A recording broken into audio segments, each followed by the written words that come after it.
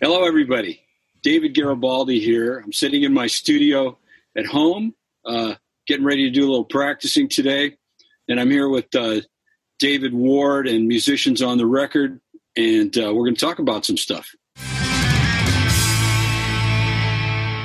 Hi, welcome to Musicians on the Record. I'm David Ward. You've heard the music, now hear their story. This is the show where we bring you the musician's story. Thank you so much for joining us today on the show. I'm so excited to have legendary drummer, author, and educator David Garibaldi. David has been named one of the top 100 drummers of all time by Rolling Stone. That's pretty cool. And since 1970, he's been the drummer for the classic band Tower of Power. We're going to have a lot of fun today. David's got some incredible, very cool stories. I love hearing all about this stuff, the classic stuff of connecting and playing with Tower of Power, getting his big break, opening for CCR and Santana back in the late 60s, early 70s, and playing at the legendary Fillmore clubs, and so much more. All of that is coming up. We'd love to hear from you wherever you're listening from in the world, and please let us know which musician's story you'd most love to hear. Please subscribe to the audio podcast here, and there's actually a video podcast as well. It's at Facebook, YouTube, Instagram, Twitter, and on our website at musiciansontherecord.com. Here is my very special guest today, David Garibaldi. How are you doing today, David? I'm well, David. Thank you. All good, man. Yeah. Beautiful California. It's nice. Yeah, so you mentioned in your email when we were corresponding that you were rehearsing with the Tower of Power. Can you give us a glimpse, a sort of look into what is that like, rehearsing with that band, and what your role in it is? I guess we call it the Million Gig March. So, because we're always doing something, we're always working. So, kind of in the middle of everything, we decided to have these rehearsals. And so this is our 50th year. So we're doing this big 50th year anniversary show here in Oakland on June 1st and 2nd. So we have a new recording that's coming out as well. So a whole bunch of things are going on. So we decided that we would rehearse and learn a bunch of new material and kind of like make major changes to our live show. And so we rehearsed in Sacramento for a week. We did 5 days of rehearsal, 7 hours a day. It's Tower of Power style. That's what we do. We've always done things like that. And put together a bunch of songs and, kind of figured out how we're going to use them. And so we're going to start performing them this week. Okay, amazing. So these are new songs then that you are forming, developing. It's not just the old songs, the standbys, and rearranging them. These are new. Well, it's all of the above. So we're doing some brand new stuff that's coming out on the recording. And then some songs that we've really not performed in a long, long, long time. Okay. And a couple that we've never performed live. So plus, we're going to be kind of mixing all that up with the stuff that we've been doing.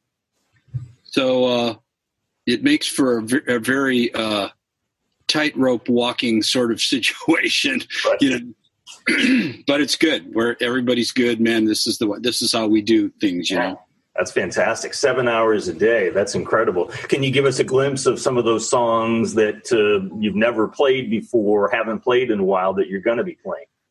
We're doing some stuff. We're doing this. There's an album that we did in 1975 called Drop It in the Slot. Mm-hmm. So we're doing like a medley sort of a bunch of songs from there, On the Serious Side, Wonderful, Marvelous, Drop It in the Slot, stuff like that. So, kind of connecting those things and, like we Tower style, we kind of weave everything together in some weird kind of way. And, And so what's your role in those kind of rehearsals, David? Is it you guys tell me whatever you want me to play, I'll play it, or are you more hands-on? I think we should do it this way, or let's try it that way. How does that go? Well, we're basically a hippie collective, like we're kind of old dudes who are, like hippies and stuff. So we have this kind of democratic way that we do things always. And so, we have a leader, of course, our leader, Emilio, he kind of runs the show, and then everybody gets input. Everybody has input. And so it's a very interactive, sort of a deal. Yeah. And how many folks in the band now? 10. 10. Yeah. That's a big band, right? It's Tower of Power, horns. That's right. So, and then with the, this new recording we got coming out, which actually turned out pretty good. We recorded 28 songs. Oh my God. Wow. So it's all coming out this year. The record company, Mac Avenue Records, is releasing both CDs. It's called The Soul Side of Town, and it's going to be volumes 1 and 2. That's great. So it turned out pretty cool. So Joe Vanelli, who is the brother of the famous singer Gino Vanelli, we recorded at his studio in Los Angeles. He co-produced it. So sonically, it's pretty stellar. Musically, pretty stellar. So it's pretty cool. It's some really good playing. Some different stuff for us. Just a project. Sure. How did that get to be 28 songs? You just had 28 songs in the tank, you guys did? Well, if you haven't recorded for 10 years, okay, you get a backup. Right. It could have been 40, right? So, exactly. What was the recording process like for you being back in the studio, at least with them, after 10 years? Well, it's Tower of Power. I mean, we have a comfort level all the time, So we just did it. We started in Sacramento at a studio there, and probably half of it was done there, half of it was done at Joe's place. And so the first half was pretty much live rhythm section stuff, old school live rhythm section stuff. And sometimes with a click, sometimes not. And then when we moved down to Joe Vanelli's place, we did some live rhythm section stuff, but mostly we tracked with drums only first. So that was really interesting. Now, Joe, I have history with Joe. I've known him for many, many years. We worked a lot together when I was in Gino Vanelli's band. And so we have a lot of studio history together. And so we kind of know how each other works. And Joe really likes drums. The Vanelli brothers, they all like drums. Okay. And so doing drums with him was really, really fun. So we would rehearse the song and then kick everybody out. And then I would play the song to either a click or some kind of sequence, but I'd have my charts and all that stuff. And so I kind of had a form and kind of knew what I was going to do. And then just played. And in an hour, we'd have a great track, and we'd put everybody else on. And you cannot tell that it was done like that. I mean, it just, cause it's a musical approach to, recording using the technology that's available, and it's fun. Yeah. Is that a different mindset for you, recording that way versus recording with a full band, or certainly even playing live? Well, it was a lot easier because I didn't have to stop. I could, I would play as much of the song as I could. Right. And then we would do fixes, and we would, do sections of songs. I would play long pieces, long sections of the songs, connect things, and then what we liked, we would just compose. It was great, man. It was really, really interesting. I'd never really done it to that level before. I've overdubbed drums before, but I'd never really done basic tracks with just me. Yeah.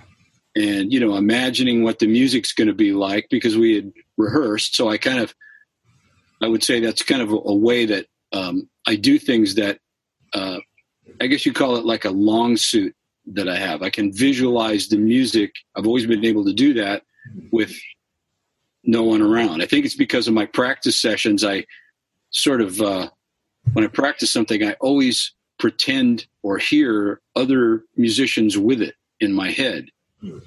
So it takes on the ideas take on kind of a musicality, from that inspiration, Sure. Sure. Amazing. Tell me what a practice session is like for you these days, and how you learned how to practice. Well, learn how to practice is you just get in and you do it. I had a teacher that once told me, repetition is the mother of learning, right? And he'd hold up his finger like this and he'd say, repetition is the mother of learning, and that always stuck with me. And so when I decided to get serious about things, right, I had a great teacher here in the Bay Area private teacher Chuck Brown, and he taught me all about discipline. He was very old school, and he was, really very detailed in what he expected out of me and what, instructed me to do. And it sort of set the stage for kind of my development, as I continued on, through my music life, So today I'm working on these things. Wow. These are Tower Power songs that I got the little charts for, and so I composed my parts, and I'm kind of working on, transitions. And so here's my notebook with some ideas and stuff on there for some of this stuff, Yes. So that's kind of what I'm doing today. Yeah. So other days it's, hand technique, foot stuff, anything that kind of inspires me. I always have like a notebook full of ideas that I'm, adding to, and kind of, I look at it like an active notebook. I always have an active notebook in that, I call it active because I'm always adding to it, ideas. I date things, and use it as source material for songs, articles, books, stuff like that. Yeah. And how long on average is a practice session for you these days? It depends on what I have to do and how much time I have, and how much time I want to spend. I don't know. I think my practicing is a lot more efficient now. I can get a lot done in a short amount of time, and I don't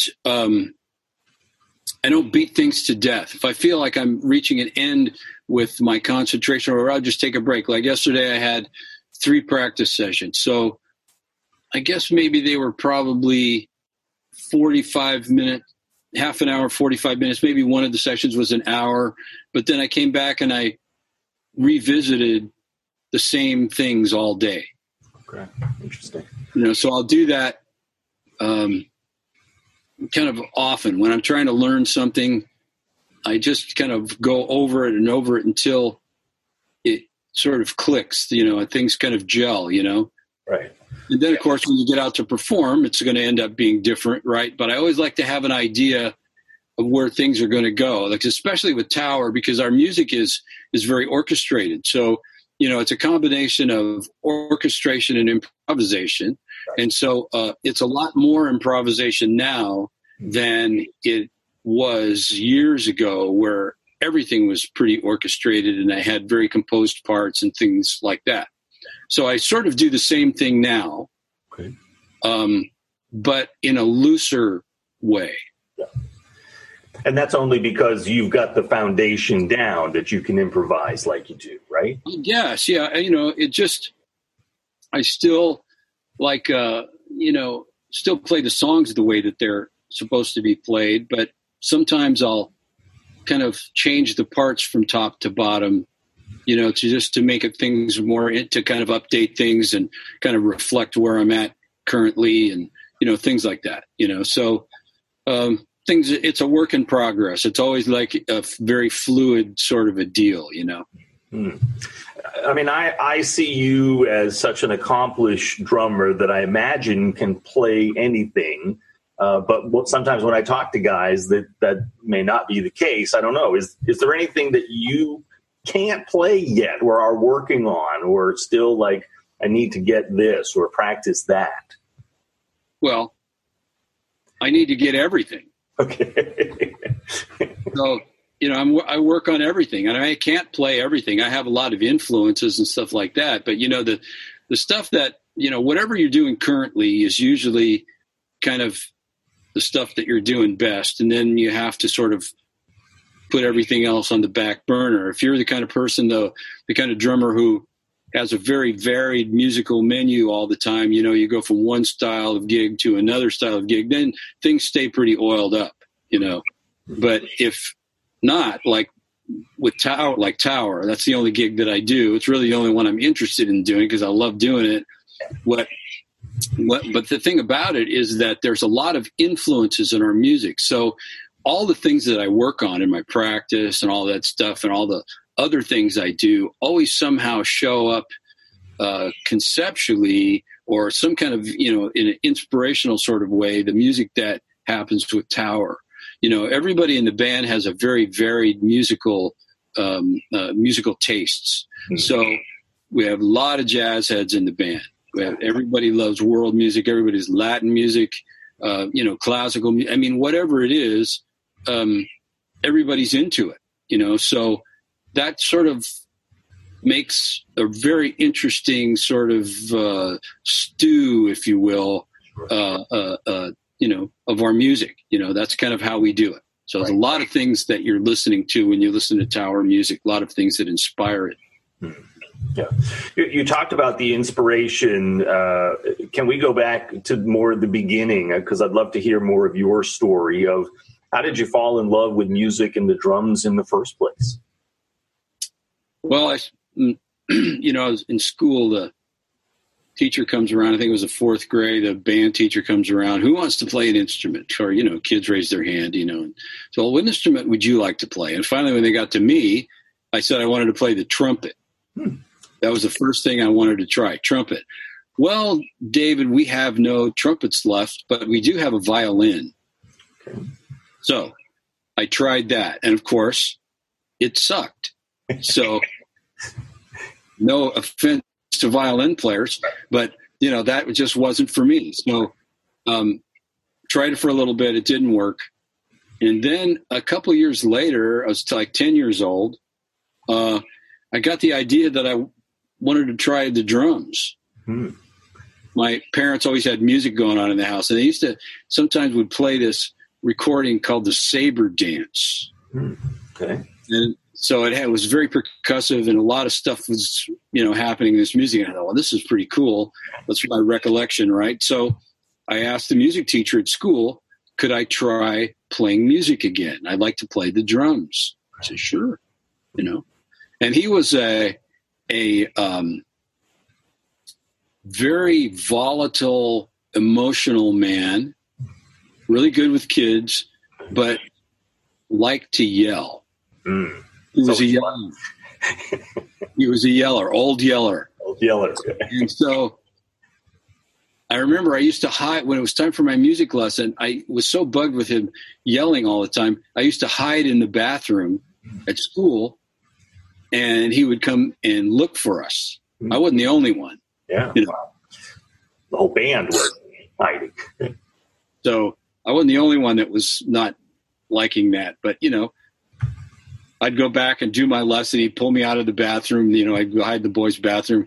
And so he'd pull me out of there and I'd do my lesson and that kind of stuff. And that's how kind of everything started. I just began that way very slowly. And it's amazing you didn't give up with that kind of experience with, kind of a traumatic kind of teacher like that. So some folks just say, I'm out of here, right? Well, then in high school, I had a fantastic music teacher who was really great with us. But going back to that elementary school teacher, his band's always got awards.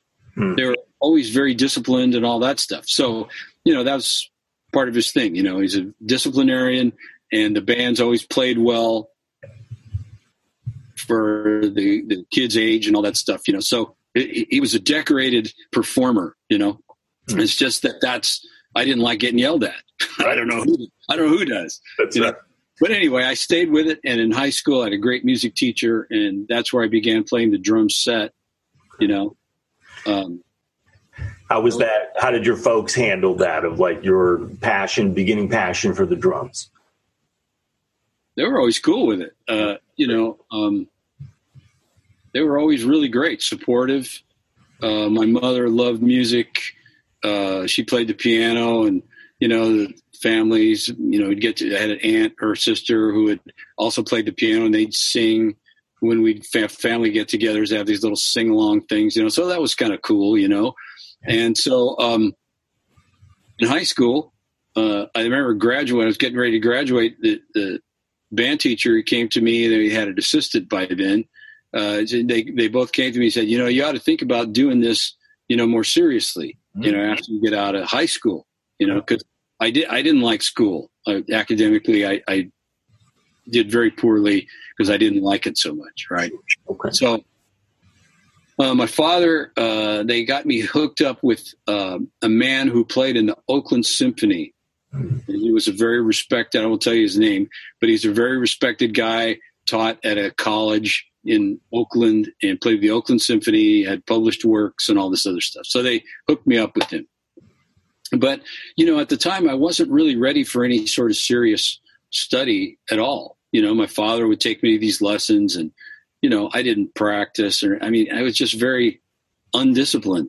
Yeah. And so I remember one time the guy, he kind of got fed up with, me not doing anything and not being serious. And he told my dad, we should stop these lessons because he's never going to amount to much musically. Mm. So this is what he said, so my dad, remember the ride home from the lesson, and he didn't say anything to me, nothing. He was just my dad. He was really cool. He wasn't, he just allowed me to kind of figure it all out. And I just kept playing, kept doing music. I went to college, started music there, and playing in a bunch of bands, started having my own bands and being in other people's groups and that kind of stuff. And then the military came and I ended up in a military band, So everything just kind of always went that way, went the way of music. Yeah. I worked in a butcher shop, I think, when I was in high school, and then thought I was upgrading, so I moved to a chicken ranch, right? Right. It just didn't last very long. If you ever worked on a chicken ranch, that taught me, that to stay with the drums. Good motivation, right? Yeah. So everything just kind of developed from there, and it's always been music since I was 10 years old. That's all I remember. My life has been around music. Amazing. And who were you listening to at that time, David? Because it sounds like that teacher may not have been the right fit for you, but you were doing your own thing. Who were you influenced by musically? Well, you listen to the radio. There was radio music. Radio was very popular. So, all the kids that, listen to the pop music on the radio, that kind of stuff. And it's pretty much it, and then you just, as you get into music, you learn to experience more things. I always liked a lot of different kinds of music. I've never had one thing that I thought, well, okay, this is all it's going to be. I just always liked and still do like listening to lots of different stuff, Yeah. And it's continued that way. Sure. And how about drummers for you? Who are your main inspirations drumming wise, David? Well, main inspiration, I guess, one inspiration was my college teacher, Mr. Graves. He was a drummer and still alive. Really cool guy. He's the guy that said to me, repetition is the mother of learning, and held up his finger like that. And still alive, really, really a great man. I learned so much from him. And then, I was also I guess my first professional gigs were with a big band. Professional gigs, money-making gigs were the big band, right? And so I always dug big band music. It was just kind of a way that, kids were always doing that kind of stuff when I grew up, because jazz education was part of how you learned music. It wasn't really a rock and roll thing yet. Rock and roll didn't have any respect yet, and it wasn't really a credible way for people to learn, right? Right. That was my email. Yep. People to learn, right? So, Sonny Payne with the Count Basie Orchestra, I remember seeing him with Count Basie live and how cool that was, how with the energy that he played with. I like a lot of big band guys, Jake Hanna with Woody Herman, guys like that. Jazz drummers, of course, you're coming up, Tony Williams, Elvin Jones, that kind of stuff. Yeah. All the James Brown guys, because when I first heard James Brown, that really gave me some focus, some direction. I thought, okay, I want to play like that. Right. That was the first time really that I think that I ever decided, okay, this is the way I'm going to go in that direction. Mm. And so Clyde Stubblefield and Jabo, they weren't in the band yet. I think it was Clayton Philyaw. This was like the same, when I saw them, it was the same band that was on Live at the Apollo. Okay. And I think that was 1962, something like that. So when I first heard him, it was 1965, I believe, at the San Jose Civic Auditorium here in San Jose, California, here in the Bay Area. And it was that same band. So that really grabbed you, it sounded like. And that, I mean, you are well known for your funk drumming. It sounds like that's part of what started that passion for funk drumming. Yeah, just something that really excited me. So I always tried to, it was kind of, I don't know, I just got the idea, okay, well, let me take this somewhere, all my friends, they were, it was kind of you could sort of decide which guys were making decisions as to what levels of music they were going to head into, what things they were going to do. And so that's kind of where I went. A friend of mine, he went another way. He wanted to be a jazz musician, ended up playing with the Don Ellis Orchestra and all this other stuff. So he was a really, really great player, but his thing went another way. And so, you went to college and to the military. When was that time that you made the decision, David, that I want to go for this, I want to do this musically for a career? 17. That was it. And what was the dream at 17? What did you want it? Where did you want it to go? I don't know that you think about it like that. Okay. I just knew that I was going to play music. And after I did that first gig with, it's like that big band, it was on the back of a flatbed truck out in front of this music store here in Livermore, and I got paid. And I'm going, oh, this is really cool, right? And there was all older guys in the band, and they got me in the union, which I thought was really a cool thing. I had my union card, since I was like, 17, 18 years old, right? So I thought that was really cool, So it was like that, and I just kind of knew it. I knew that this was what I was going to do. And then every decision I've made sort of has been to stay in music and keep growing, and, places I've lived and, gigs I've done and all of that sort of stuff, Yeah.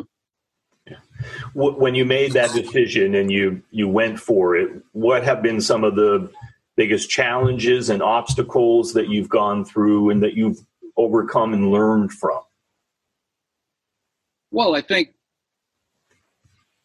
if you have a high standard, if you operate, according to a higher standard all the time, there's that.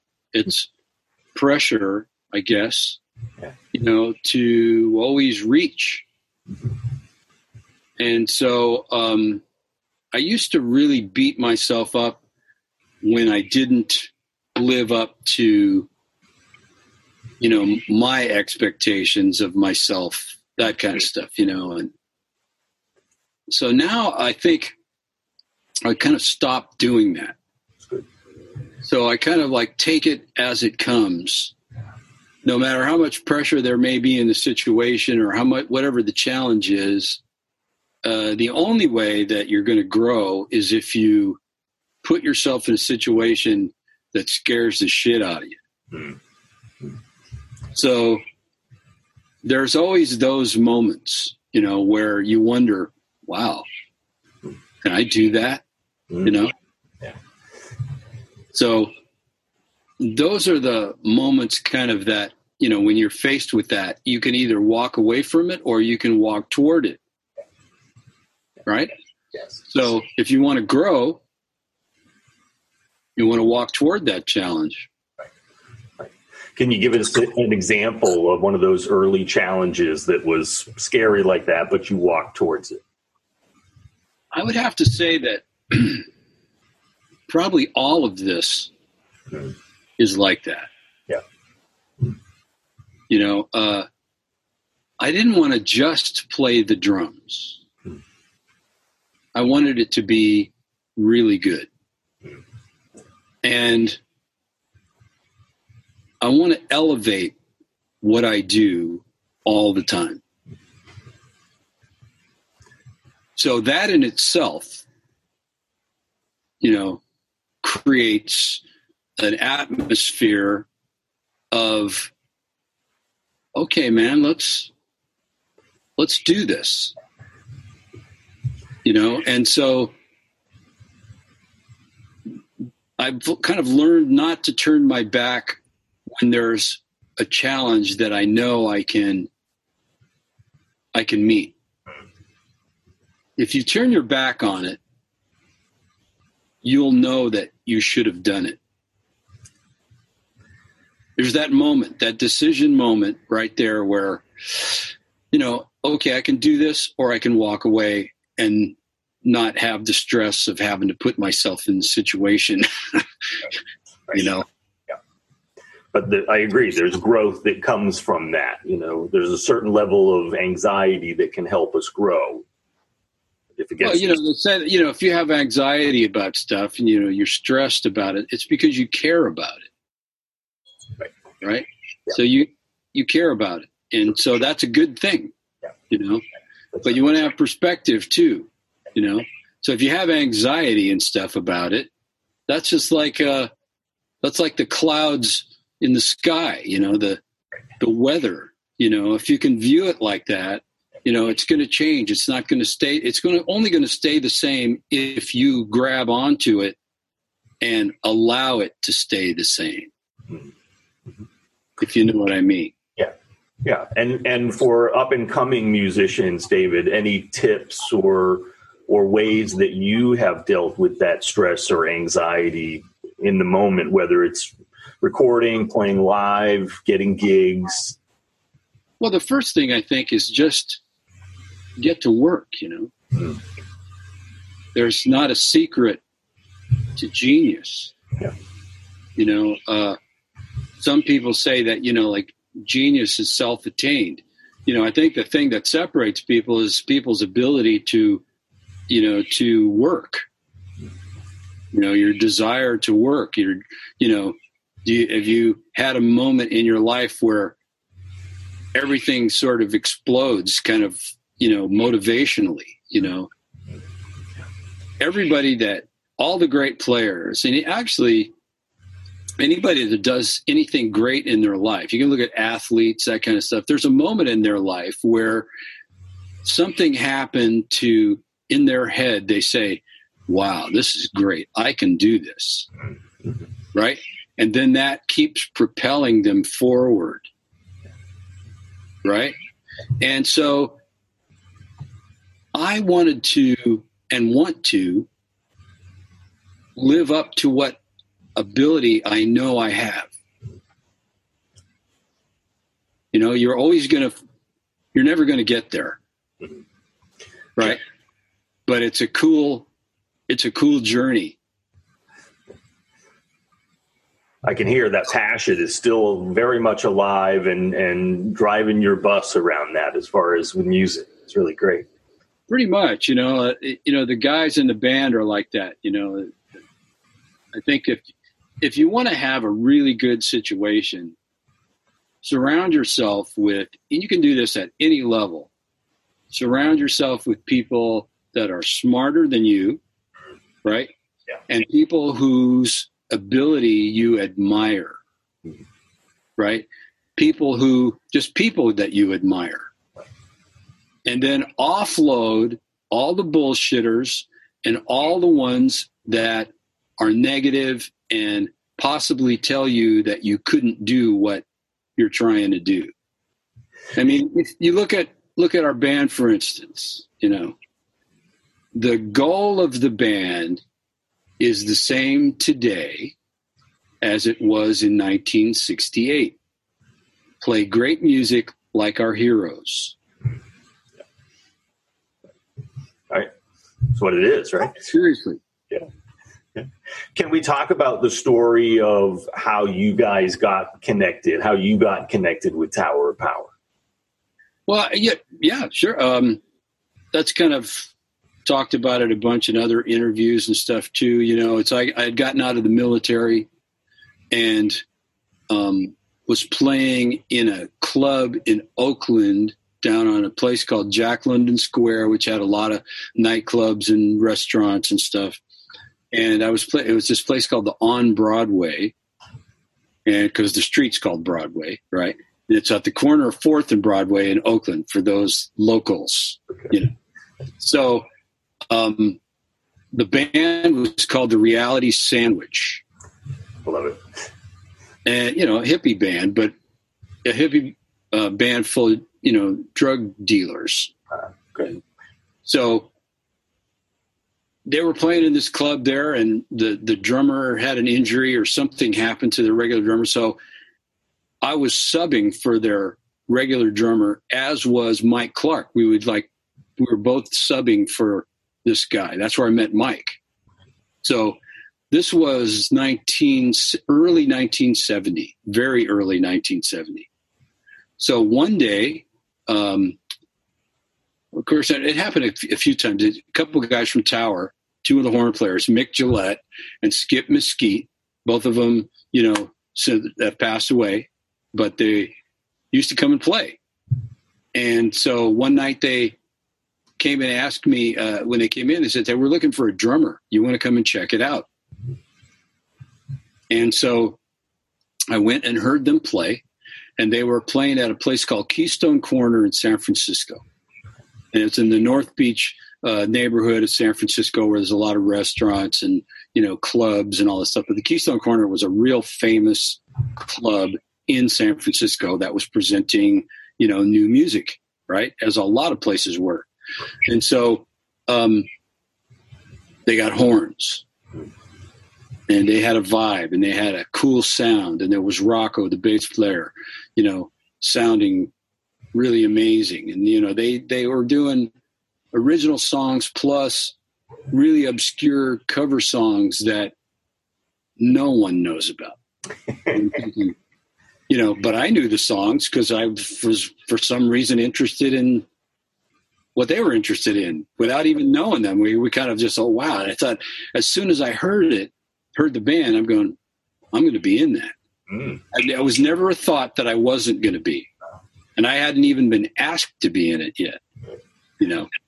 So they had won this record deal at Tuesday night Battle of the Bands called Sounds of the City. That was in San Francisco at the Fillmore West, Bill Graham's place. And so the producer had told them that, okay, the drummer and the guitar player are going to have to, you know, step up their level of play a little bit before we can record. And so they gave them 6 months. And so I guess it wasn't going the way that it was supposed to. And so they, you know, I got an invitation to go check it out. And then I met the leader, and then we played, and it went from there, you know. And, you know, that band was like a lot of the bands that around here that I was seeing, you know, that had horns and playing kind of R&B based music and, you know, that kind of stuff. And, you know, Sly Stone was here. He was like a DJ at the time, and he was also a band leader. So he played guitar and stuff, and, you know, was a band leader for groups around here, singers, famous singers, and, you know, that kind of stuff. So I used to see that. You know, so I thought when I saw Tower, I thought, well, this is just like the stuff I'm growing up hearing. Sure. This is pretty cool, you know. Sure. So it just kind of went from there, and, you know.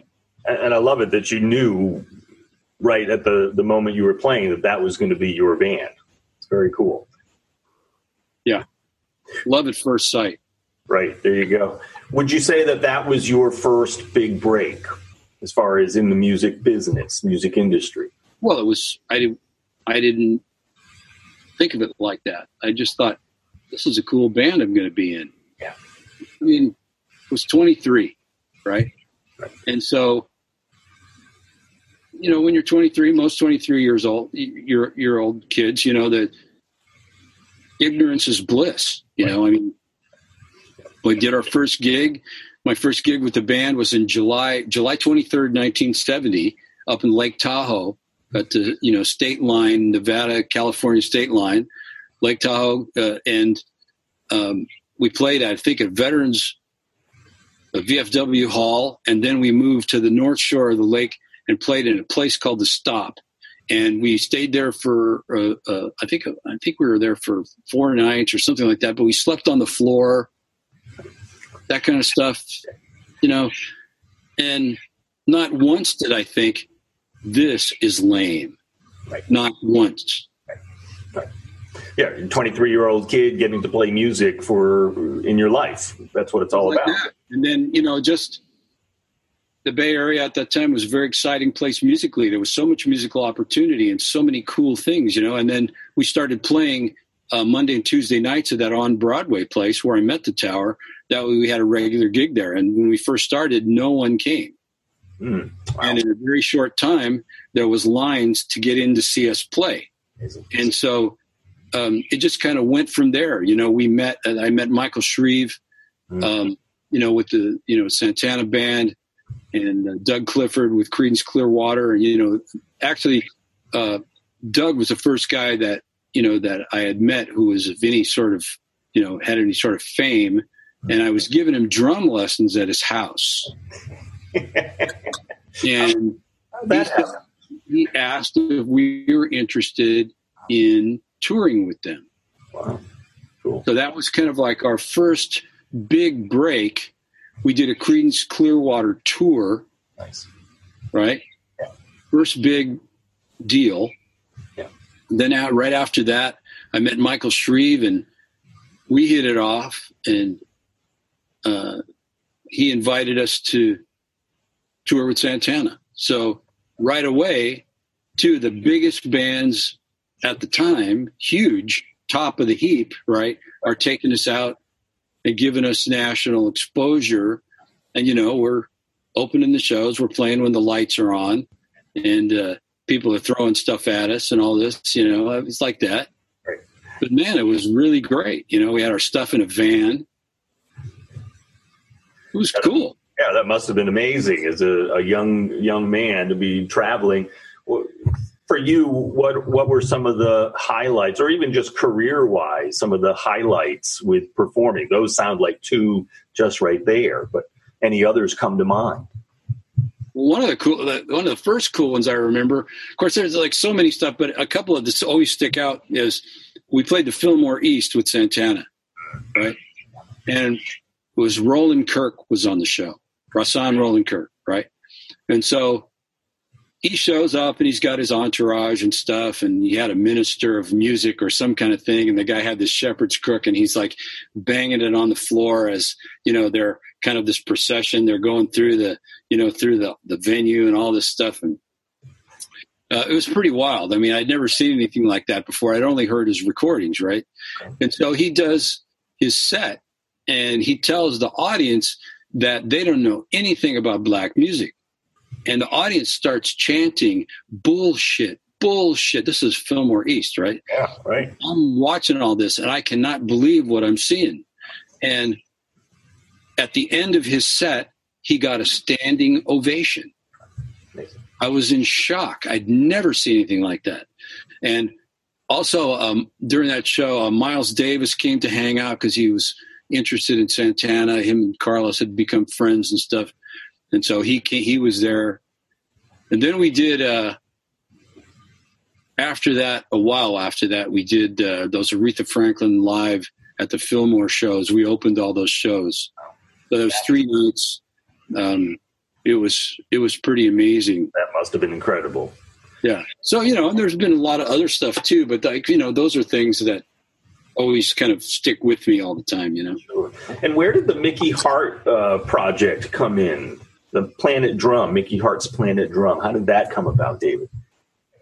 We did our first record release. We had Warner Brothers record deal, so the first record we did for Warner Brothers, Bump City, we did a record release party at the Grateful Dead Ranch. And spiked the food with acid. True story. I believe you. It was the time, right? Yeah. So, like I've known Mickey since those days, and what do you love about him? I don't remember how I got the gig. Okay. Yeah, I don't remember how I got the gig with Planet Drum. Okay.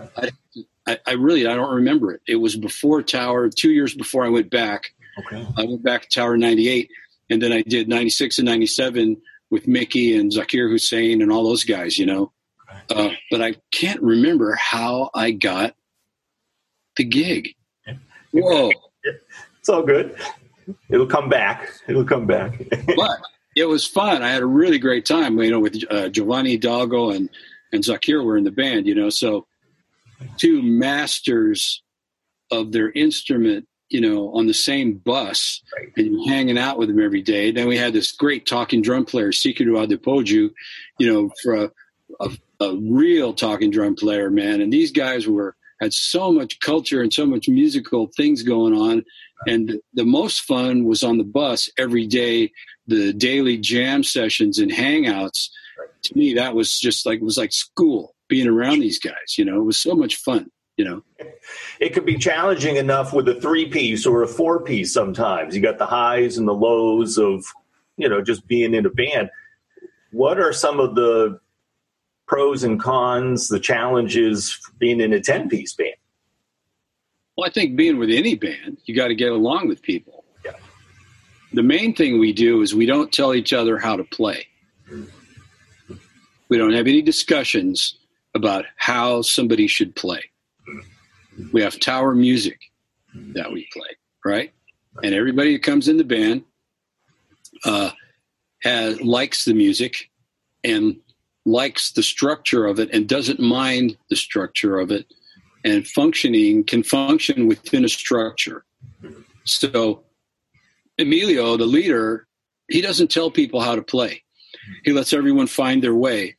So always when we get new people that come into band, it's, oh yeah, man, I've grew up with Tower music. I know all about it. It's my favorite music, blah, blah, blah. Okay. Well, listening to it, but then being in it are two different things, right? So there's always, we call it Tower 101. When someone comes in, they learn how to play the music, and then they learn how to get along with everybody. So if you can't do those things, then you're not going to be able to stay. We had one guy was in the band, a rhythm section player. We wanted him to play a certain way stylistically, and he didn't want to do it. So that didn't work. Right. Yep. And we spend so much time together that you have to get along. It's a family. So we all have the family stuff too, little bitch fits and all that stuff. We have all of it, but we went from being a band to being friends in the beginning. Then we went to being a family, right? And then now we're an organism. And you not only have to have your chops to be able to be in the band, but you also got to be able to hang. And the nature of those relationships are so important, right? You have to have social chops. You got to be able to, interact with people, enjoy people. Now everybody gets to do their thing. I mean, it's not like you're ordered to show up at a band dinner. Mm-hmm. I mean, it's just like anything else. I mean, there's guys in the band. Some guys are closer, with others, yep, right? It's like that. That's right. At 10 people, you're not going to be able to, but it's a family atmosphere. We travel all the time together. We eat together a lot, spend lots of time together, so you got to get along. Yeah. And I think that's a powerful message for a lot of folks. It's about the music, but it's also about the relationships. Of course it is. And if you have weird habits like, alcohol or dope, and we've gone through all of it, if you want to ruin your life and ruin your creativity and really ruin everything, get drunk or get loaded. Yeah, it's the myth that that's what makes the music, but it's not really, right? Well, there's a commonality in it, because everybody's getting high, so everybody kind of sticks together. And then if you're the one that's not getting high, then you're the one that's trying to wreck the party. Mm-hmm. The way it goes, right? Exactly. And so with my guys, our little group of people, we went through all of that stuff. Guys losing everything, and that kind of stuff, and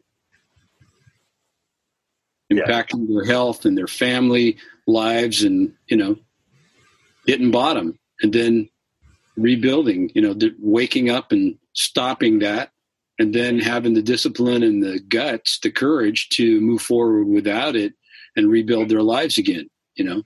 So now, instead of getting loaded before the gig, we pray together. Nice. That's serious. Yeah, that's great. It's very different. Right. A lot more peaceful. Right. A lot different from the 60s and 70s, right? That's fantastic. But that spiritual bond, that's part of the family, it sounds like. That spiritual bond with you guys. It's great. Yeah, it is. Wonderful. Nice. Can we talk a little bit about, in addition to your playing, you are an amazing educator as well. And I haven't had a chance to look into it much, but Dom was telling me about your book, Future Sounds. How did you get into the education piece with drumming? And how many books is it now? You got a bunch of books, right? Yeah, I'm not sure how many there are. There's quite a few. If you write them long enough, the count adds up. But I always admired teachers as much as I admired players. So, you grow up and you have players who, you kind of model yourself after and who inspire you. I was like that. I had teachers like that. And I always thought the teaching was really cool. And I always thought that playing was really cool. The whole thing. Right. So, it kind of went from there. I always wanted to be this teacher, player sort of person, I always thought that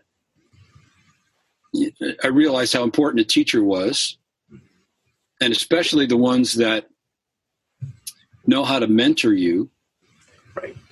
Right. And some, my teacher that's still alive, he's still my teacher. So you still have a teacher as well? Well, I have teachers all the time. I always work with people. When I have needs musically, I go see somebody that that can help me. I've been out to see Dom. He was gracious enough to have me in. We spent a day together. I've done that with other people too. I'll just go work with people. If you want to know something, how else are you going to get it? Right. You go to somebody that knows. Yeah. Yeah. So, I have friends who are excellent teachers who I view as mentors. Yeah. And do you also teach people privately, in person, or Skype? I have private students right now. I used to have hundreds of guys, but now because it's our schedule and stuff, that's impossible. So I teach a couple times a month at Dub's Drum Basement here in the area. It's a new drum shop, and so I go in there a couple times a month, and I've been doing that for a while now. It's really cool. A really great little shop that's growing. He's going to have to expand pretty soon. I enjoy the one-on-one thing. I did lots of clinics and a lot of big events and things like that, but I discovered that I didn't enjoy that so much. It just didn't interest me, but what I do like and really enjoy is a one-on-one thing. I like meeting people, and bullshitting with them and laughing and talking about stuff, and getting into where they want to go as a player. Right? So somebody comes to see me, the first thing I say to them is, well, why are you here? Right? So maybe nobody ever asked them that before. Right? So my question is, it's always what is it that you want to accomplish? Right.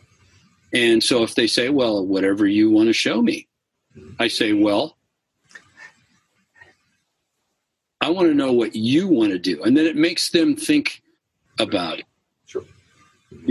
Because I think that's what it's all about, is helping them kind of uncover what it is that they want to do, helping them get to that place, right? Helping them to even see it's possible, right? Yeah. Right? Sometimes the lessons are like, therapy sessions in a way, sure. Because you have to encourage people. You have to get kind of on the level where they are, right? And you have to somehow inspire them to get out of their own way so that they can enjoy themselves and have fun and get, close to the dream that they have. Right. Yeah. So really motivating, helping them, inspiring them for their goals and dreams. Yeah, I think it's, the teachers who have meant the most to me, that's what they did for me, is they stood by me when I needed it and they were up my ass when I needed it. You know what I mean? So I think that a teacher like that is a real asset because, drumming is more than paradiddles. Right. It's way more than that. Sure.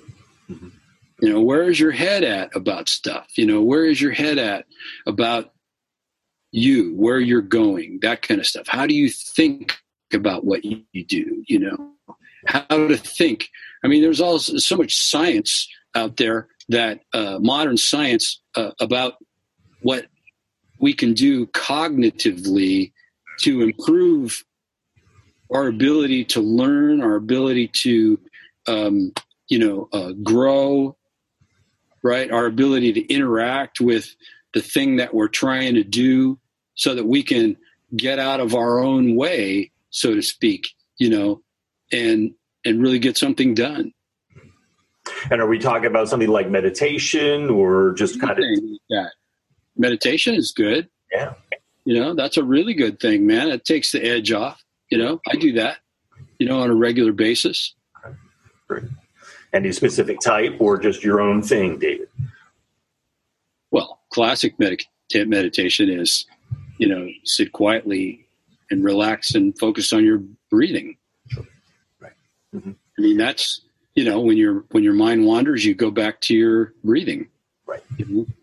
Do that for, 15, 20 minutes, 10 minutes even, it's like recharging your cell phone. Some days when I have, I'm stressed out about stuff, I'll do it 2 or 3 times. And the mind will wander, right? That's part of the deal. Right? Yeah. Of course. You can't tame it. What's that? You can't tame it. Right. Exactly. Yep. Can only manage it and work with it. So I imagine you're not yelling at your students, it sounds like. I'm guessing. No. Right? No, not so much. Yeah. There's a lot of some really, really great people that I've been working with, that's just so much fun to be with them. They're great people. They're just like you and me. They want something cool in their life. Sure. I just want to help them get to where they want to go, Yeah, it's awesome. Can we also talk about some learning lessons that you've gone through? Part of this show is working and learning from guys like you who have been doing it for so long around the business of music. And what would you recommend for someone to have, not only their chops and their social chops in order, but their business house in order around music? Well, save your money. Good advice. Yeah. I'm serious. When you're 70 years old you're going to be glad or you're going to regret your saving habits. It's really important. When you're young, you don't think about planning for anything, and having, like a good financial structure in your life, learning how to, save your money and,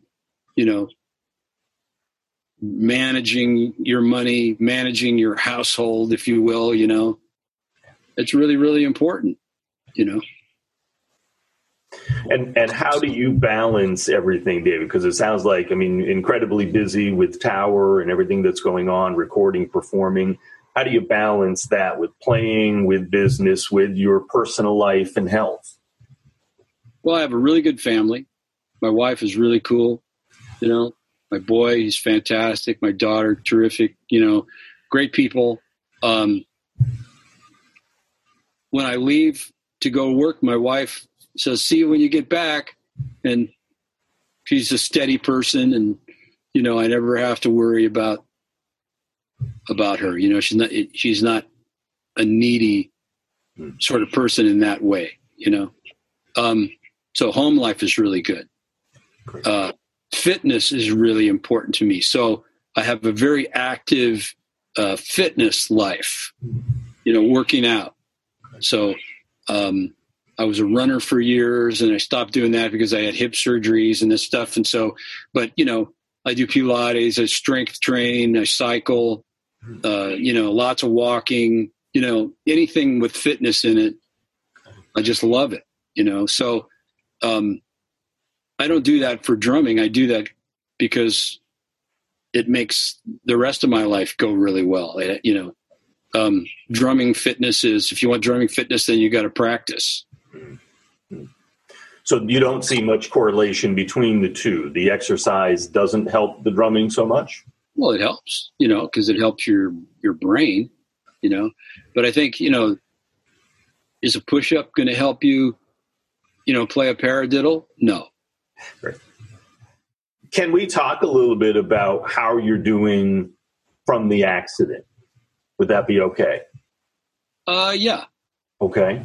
Whatever you want to share or don't want to share, you tell me about that, David. That I will totally respect that. But obviously, you went through quite a scare, quite an event. It's almost a year ago, over a year ago, and it's glad you are here and glad you are up and around.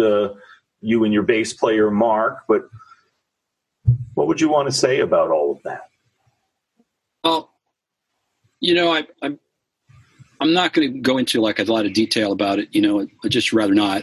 But I will say that we both are doing well. We're back to work. Mark is playing with us now, and we're just feeling good. We're grateful that we're alive. Yeah. It was a pretty interesting year. Lots of people were praying for us, and we went through a lot of stuff to get back to where we are. Mark almost died and that kind of stuff, and we both had our issues from that physically, but life is good. We're here and grateful, and that's what there is to say about it right now. Right. And it sounds like that's one of the main lessons right there is you're here, you guys are both here, and you're alive, and the sun is shining out there, and gratitude, right? We're thankful every day for what we got. Right. Absolutely. And that's a key. I think that's a key as far as the just dealing with mindset as well. Right. Yeah. Yeah. Absolutely so. If you're allow discouragement to kind of take root in your life, you can't be optimistic. Right. So whenever you're tempted to be discouraged, if you don't allow that to take root in your mind, right, you're in good shape. And that's a balance. That's it's a, living good and living that way. It's hard work, man. Right. No question. And it sounds like there's an inner resiliency and inner strength that you have with that, but also that you have an amazing group of support, family and friends that have helped you through all of those times. They've helped me quite a lot. The thing is that it comes down to what do you want and what are you going to allow in your life, right? And so you can look at the things that happen to you as a sentence, right? But if you do that, then all of a sudden you're living within your a limitations, right? Now, I'm not unrealistic enough to think that I don't have challenges now as a result of this accident, right? Okay. But I don't look at it as a sentence. I'm optimistic about my life and moving forward and all of those things, So sometimes you have to move in spite of what the circumstances say. Sure. So you mentioned thinking about where you want to go. Where do you want to go still? I mean, an amazing career that you've had so far. Where else do you want to go, David? Well, I want to keep living, keep doing what I do. I mean, the story is still being written. I mean, so we're still doing our stuff. We're still on the 1 million gig march. We still have a crazy schedule. We still are doing what we do. Keeping the lights on. Paying the rent. That's what we do. So. Yeah. I'm thankful for all of that. I mean, it's really cool. We get to do lots of playing, more playing probably than, you need sometimes, Yeah. But it's really good. I couldn't ask for, anything greater. I'm in a place that I love and enjoy. And, I keep it that way.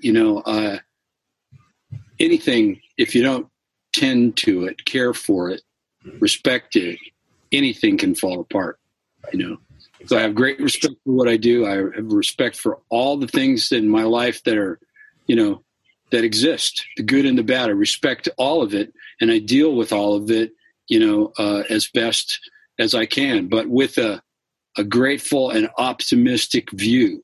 Great. So in closing then, David, we've got the double CD or the double vinyl, whatever we want to call it, for Tower Power coming out this year, both. Yeah, hopefully all of the modalities. What advice would you give for future generations of musicians who are watching this, who would like to get to where you are? And man, there's no secret to it, man. Just get to work. Everybody looks about, says, well, there's no opportunity today. Well, did we live during the Renaissance? No. And art still found a way to be made. And that art we're enjoying today still from periods like that, right? We don't have patrons of the arts today. We don't have that, right? And so you kind of have to foot your own bill. There's always going to be $50 gigs, to play, because that seems to be some sort of really messed up rite of passage that every musician has to go through, no matter how long you've been in it. If I wanted to, I could go do some $50 gigs right now, they're always out there, right? But that's how you learn, you do the $50 gigs if you really want to do this, right?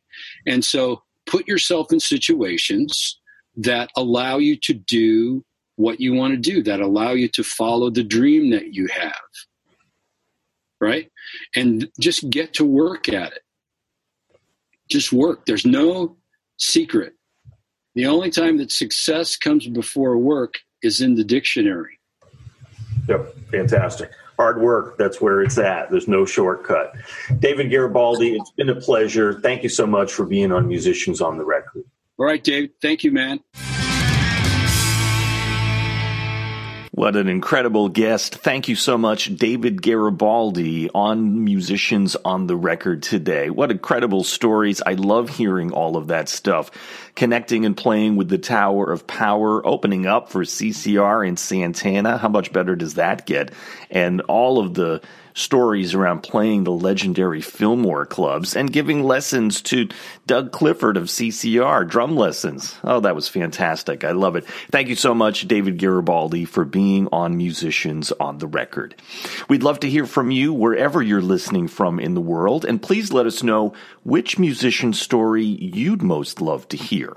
You can subscribe to this audio podcast, as well as if you want to watch these, you can do that too. All of these interviews exist in video too. You can follow us on Facebook, YouTube, Twitter, Instagram, and of course you can see all of our interviews on our website at musiciansontherecord.com. If you're enjoying these interviews, please be a roadie for the show and share them with someone you know that would love them too. Thank you so much for listening and watching. If you're watching them, I'm David Ward. We'll see you next time.